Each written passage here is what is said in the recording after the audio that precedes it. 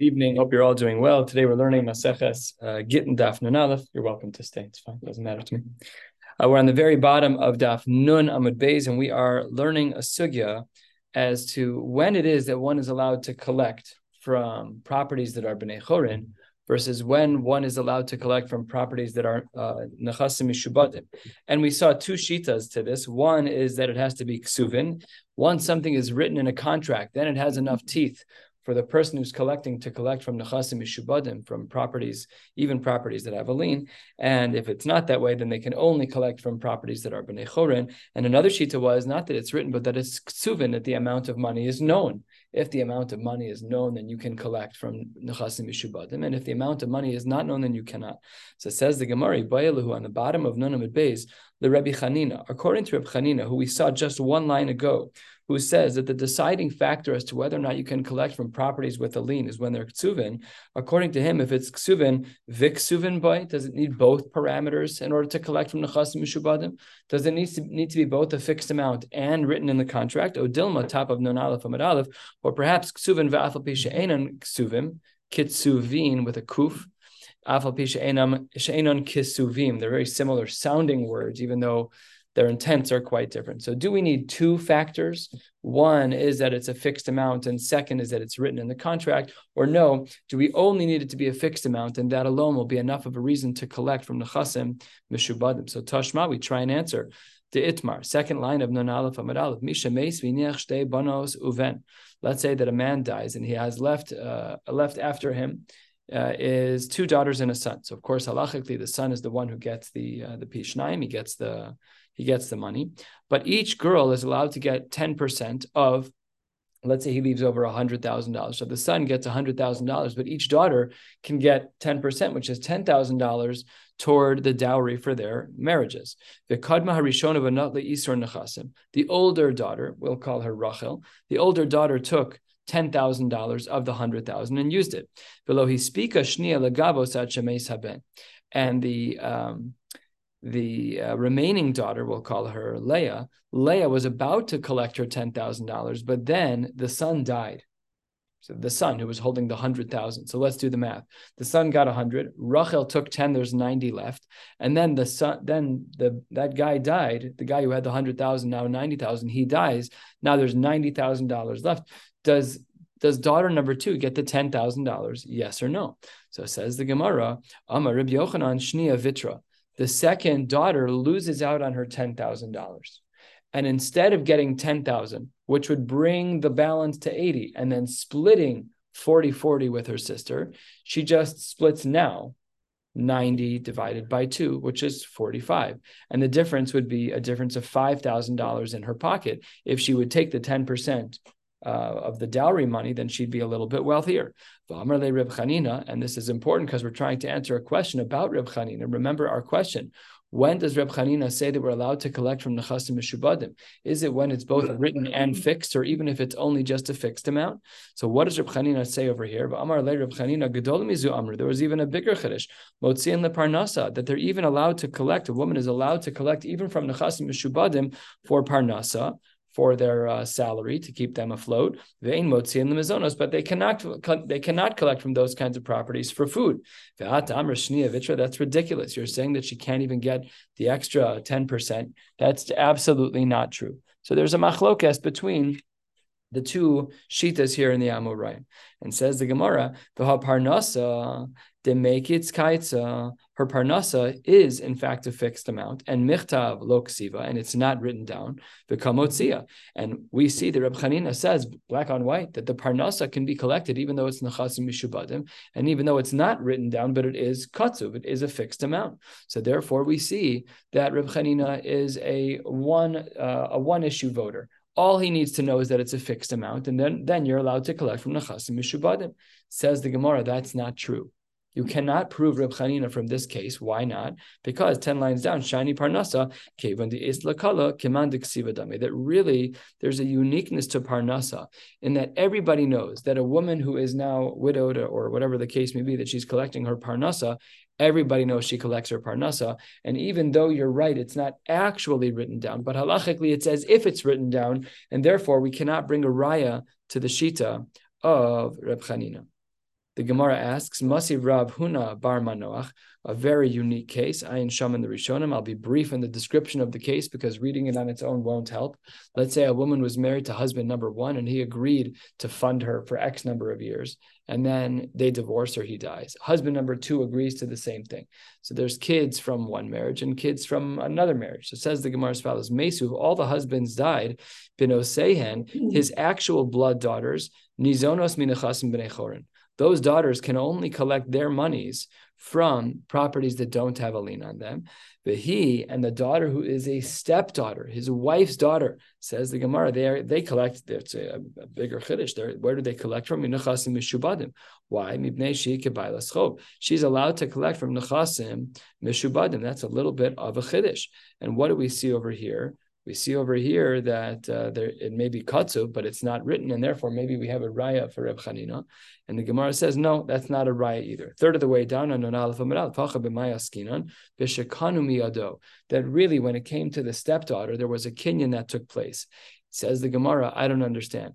Ihachi, if there was such a kinyan when he got married to this woman that applied to the stepdaughter, so then Ihachi banos nami, why doesn't it apply to his own daughter? Why would we distinguish between the two? So says the Gemara, just lemaisa, the way it played out is b'shekanu lazu v'lo kanu lazu, because there was a kinyan as it related to his stepdaughter, but there wasn't a kinyan as it related to his actual daughters, and therefore the daughters can only collect from nechasim b'nei chorin, from properties that don't have a lien. Masha'en kain, the stepdaughter is allowed to collect even from properties that do have a lien. So says Gemara, my paska, how are we supposed to understand this halacha? Is it true across the board that a stepdaughter is treated better than the daughters? It doesn't always work out that way. Says the Gemara, what's the case? Bast ishto dehavoy b'shas kinyan, mahani la kinyan. The stepdaughter, so let's say a man marries a woman, and when he marries her, he knows that she has a daughter. So if I marry a woman like that, then at the moment that I marry the woman, she already has a daughter. My daughters aren't born yet. So says the Gemara that Bas Ishto, the daughter of my wife, my stepdaughter, Dehavoi B'Shas Kinyan, she was there when I got married. Therefore, by her, Mahani La Kinyan. Therefore, absolutely, there's a Kinyan that was to be made, and it supports her and not my own daughters. But Bito, the daughters of this man, Delo Habu B'Shas Kinyan, when I married this woman and her daughter came in tow, okay, Lamaisa, she was there. So the Gemara says that she was there b'shas kinyan, but the daughter who was not there b'shas kinyan, lo mahani lo kinyan.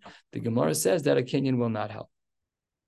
Milo askinan dahabu tarvayu b'shas kinyan. How can you say that? It's very possible that we're dealing with a case that really both the daughters and the stepdaughters were there at the same time. What is the case? The Garsha ve'ahadra, where there was a divorce, and he came back to this particular woman. That maybe they did have children, and the children were growing up, and then there was a divorce, and then he came back into the family, and there was a stepdaughter from her first marriage, and the common children to this husband and wife during the second marriage. Ella must be that Bito, that his daughter, Dibitnai Bezdin Ka'achla, that when it comes to his daughter, a man's daughter, no matter what the case is, whether or not there's going to be a shtar, it doesn't matter. A father's always obligated to feed his daughter based on a t'nai bezdin. So therefore, lo mahani lo kinyan. Thereby, by her, the kinyan doesn't help at all.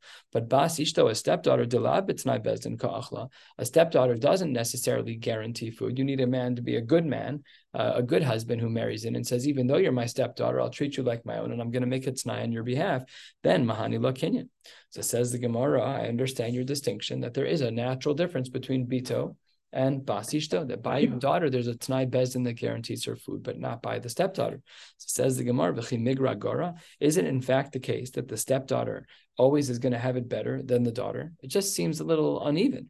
So says the Gemara, you're right. Elabito, kevan de b't'nai bezdin ka'achla, when it comes to the daughter, since the daughter is guaranteed food by Bezdin, Amar, it's possible that Tzrare Itvisa, that she grabbed some coins. In other words, a father will always make sure to take care of his bloodline, and he's going to give over a satchel of money to this daughter no matter what, but that will not be happening necessarily to the Bas Ishto. So therefore, you're right that on its face, it appears that there's a difference between Bas Ishto and Bito, that the Bas Ishto, the stepdaughter, is allowed to collect monies, even from Nechasim Mishubadim, even from properties with a lien. But the daughter seemingly can only collect from properties that are B'nai Chorin. But the Gemara says that the reason why we really make this distinction is because I will always make sure to take care of my children as parents do. And when they go off on their own, I'm going to give my daughter a chunk of change. She can have a credit card, a debit card, whatever the case may be. And that is the distinction. Okay, we are halfway down on an Aleph Amud Aleph. We have about 20 minutes left until Ma'ariv, so we're going to have to keep moving. Ta Shma. We had said on the bottom of the previous page in yesterday's conversation that in a case scenario where I am collecting money from fruits, that those fruits can only be collected from properties that are b'nei chorin. So says the Gemara, Amar Rav Nasan, Emasai, when is this true? That the rule of collecting from only properties that are b'nei chorin, that's only true bisman shekadam mekcho shel sheni l'shivcho shel rishon. If the purchase that I'm making on this field, when I collect on my field, is done at a time that the fruits have not yet grown, that makes perfect sense. Aval, but had it been the case, says the Gemara, that kadam shivcho shel rishon l'mekcho shel sheni, if when I am going to buy back this field, or really take back the field, collect on this field, but at that point the trees are laden with fruits, then gova minachasim mishubadim. Then even the fruits, even that aspect of the purchase can be taken from nechasim mishubadim, even from those properties. Alma, says the Gemara, 2/3 of the way down, mishum delo kadimhu, that the only reason why in our Gemara yesterday, when we had said that when a person is collecting peiros or collecting property because of peiros, that he can only collect from bnei chorin, that's because at that time there must not have been any fruits. But that's not what we learned yesterday. Yesterday, we didn't learn that. Yesterday, we were under the strong assumption with no dissenting opinions that when a person is collecting from fruits, collecting properties on behalf of fruits, it has to be from properties that are b'nei chorin, that have no liens. And says the Gemara, you're right. It does appear that there are different shitas, and really, tanoihi. It's actually a machlokes tanoim as to whether or not one who has to collect fruits can only collect from properties that are nechasim b'nei chorin, or even from properties that are nechasim mishubadim. The Tanya, the Brisa writes, 3/4 of the way down. We had said in our Mishnah on Mem Chesem at Beis at the beginning of the parak, Ein Motzian, you're not allowed to take anything from properties that are mishubadim, as we'll soon see at the end of the sentence. Ein Motzian la'achilas peros u'l'shvach karkos. A person cannot collect from nechasim mishubadim anything for peros or shvach karkos, the improvements of land, u'lemazon isha ve'abanos, feeding a wife and daughters. Minachasim mishubadim. You're not allowed to do that. Mibnei tikun ha'olam lefisha ein ksuvin. We want to make sure that when we are taking from properties that are nechasim mishubadim, that at least they're documented directly in the contract. And here in this case, this brisa is explicit. It's different than our Mishnah. Our Mishnah lists these, but without the svara. And here we see that the reason why in all of these cases you're not allowed to collect from properties that are nechasim mishubadim is because because they're not written down. Hi, Amar Rabbi Yossi v'chima tikun ha'olam yesh bezu. What tikun olam is that? The fact that it's written down or not. V'halo ein ksuvin. The tikun olam that we're dealing with is that the amounts are not fixed, and if the amounts are not fixed, then you cannot collect from nechasim mishubadim. So what do we see from here? That the Tanakama holds that the primary feature is ksuvin, and that the Rabbi Yossi holds that the primary feature is kitsuvin in regards to fixed amounts, as we've been learning. And therefore, that is a wonderful summary of our Gemara up until now. That there is in fact a machlokes Tanoim that reflects the machlokes Amoraim that we saw on the previous page.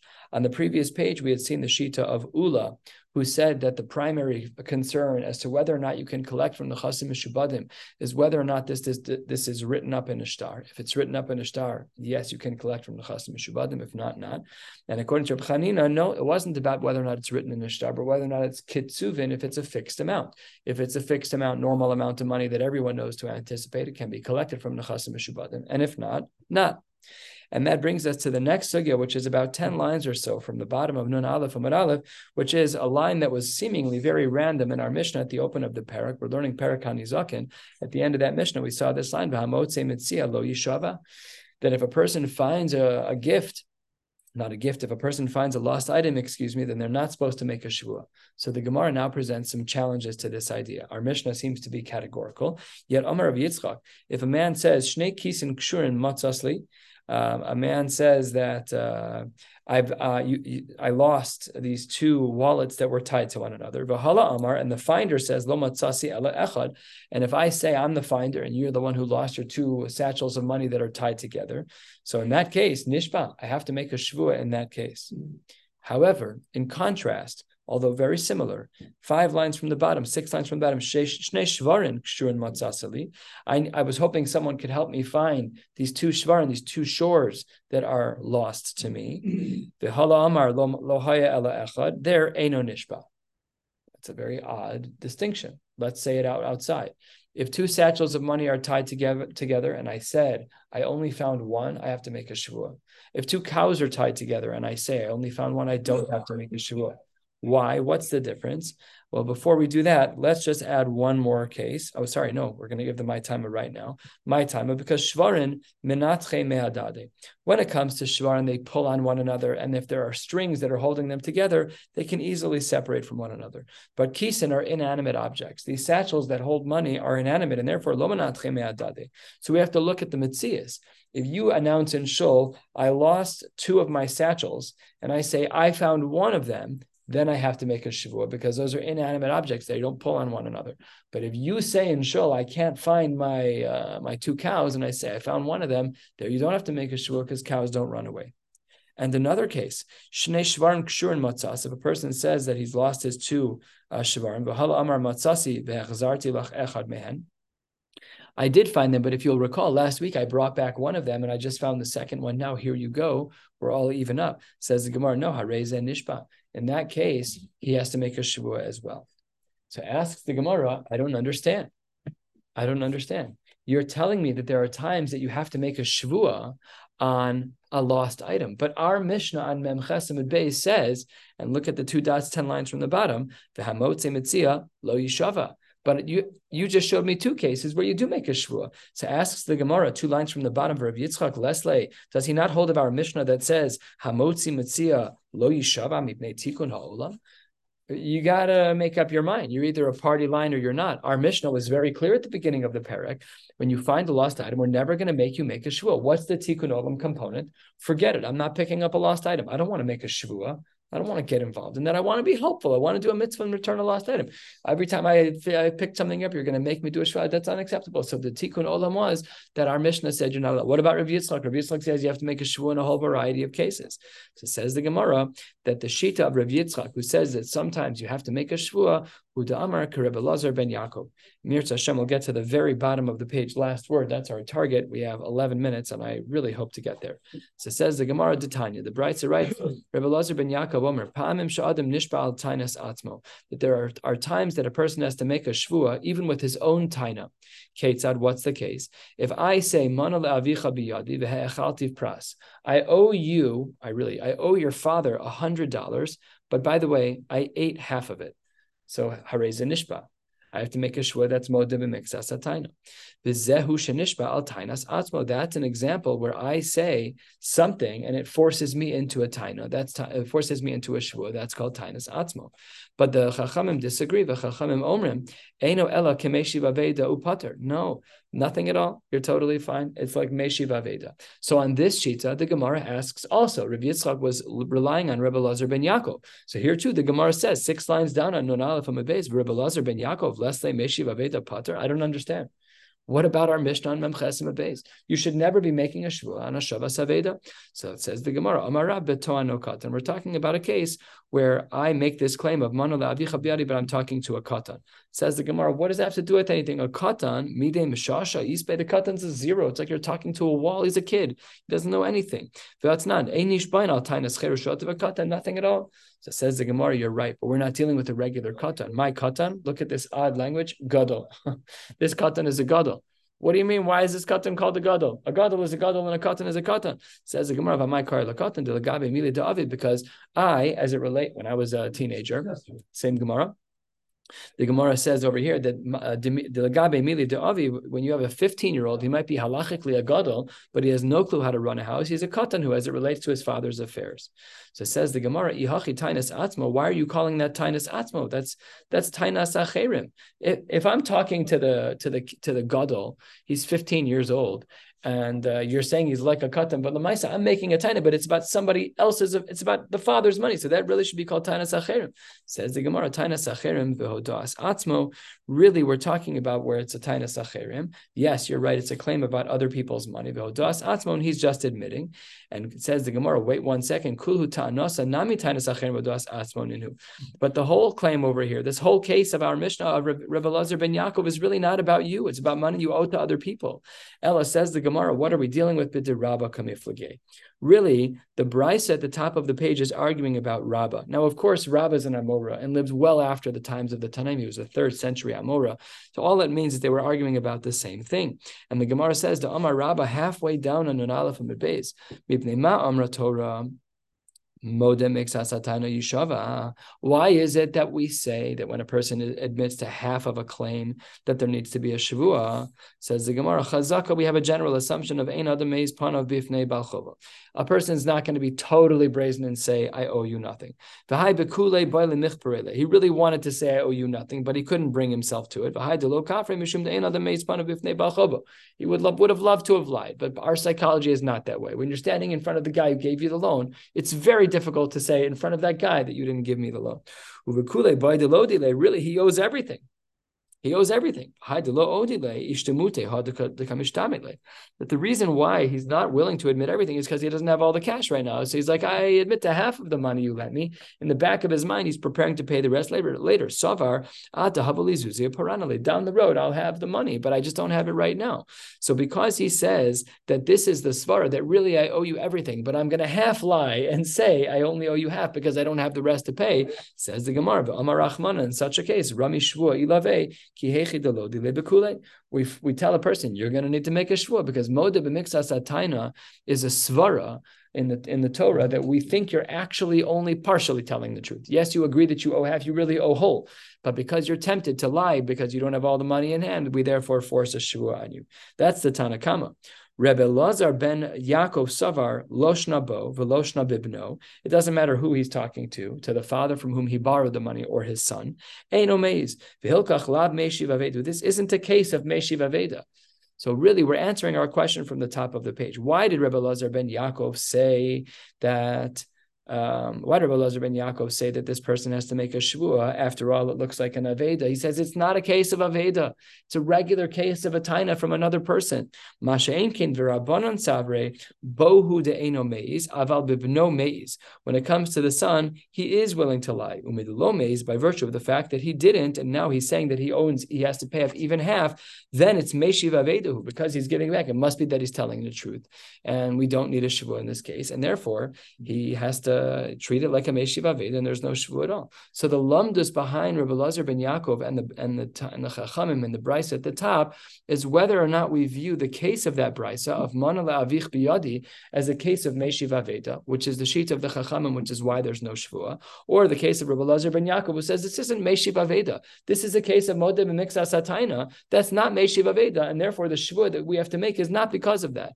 Therefore, the Gemara concludes that Rabbi Elazar ben Yaakov is not of the opinion that we are allowed to make a shvua against meishiv aveda. That's not true. He would hold like our Mishnah. You absolutely have to make a shvua in the case of meishiv aveda. This just isn't that case. This is a case of modeh b'mixas hatayna, and that's why you'll make a shvua. We'll stop right here. At some point tomorrow, I'll record Daf Nun Beis Mid Aleph. In Yirtzeh Hashem, my recording will end at the 2.7 lines or so from the bottom of the page, and then on Shabbos we'll pick up from there. Wishing you all a beautiful night.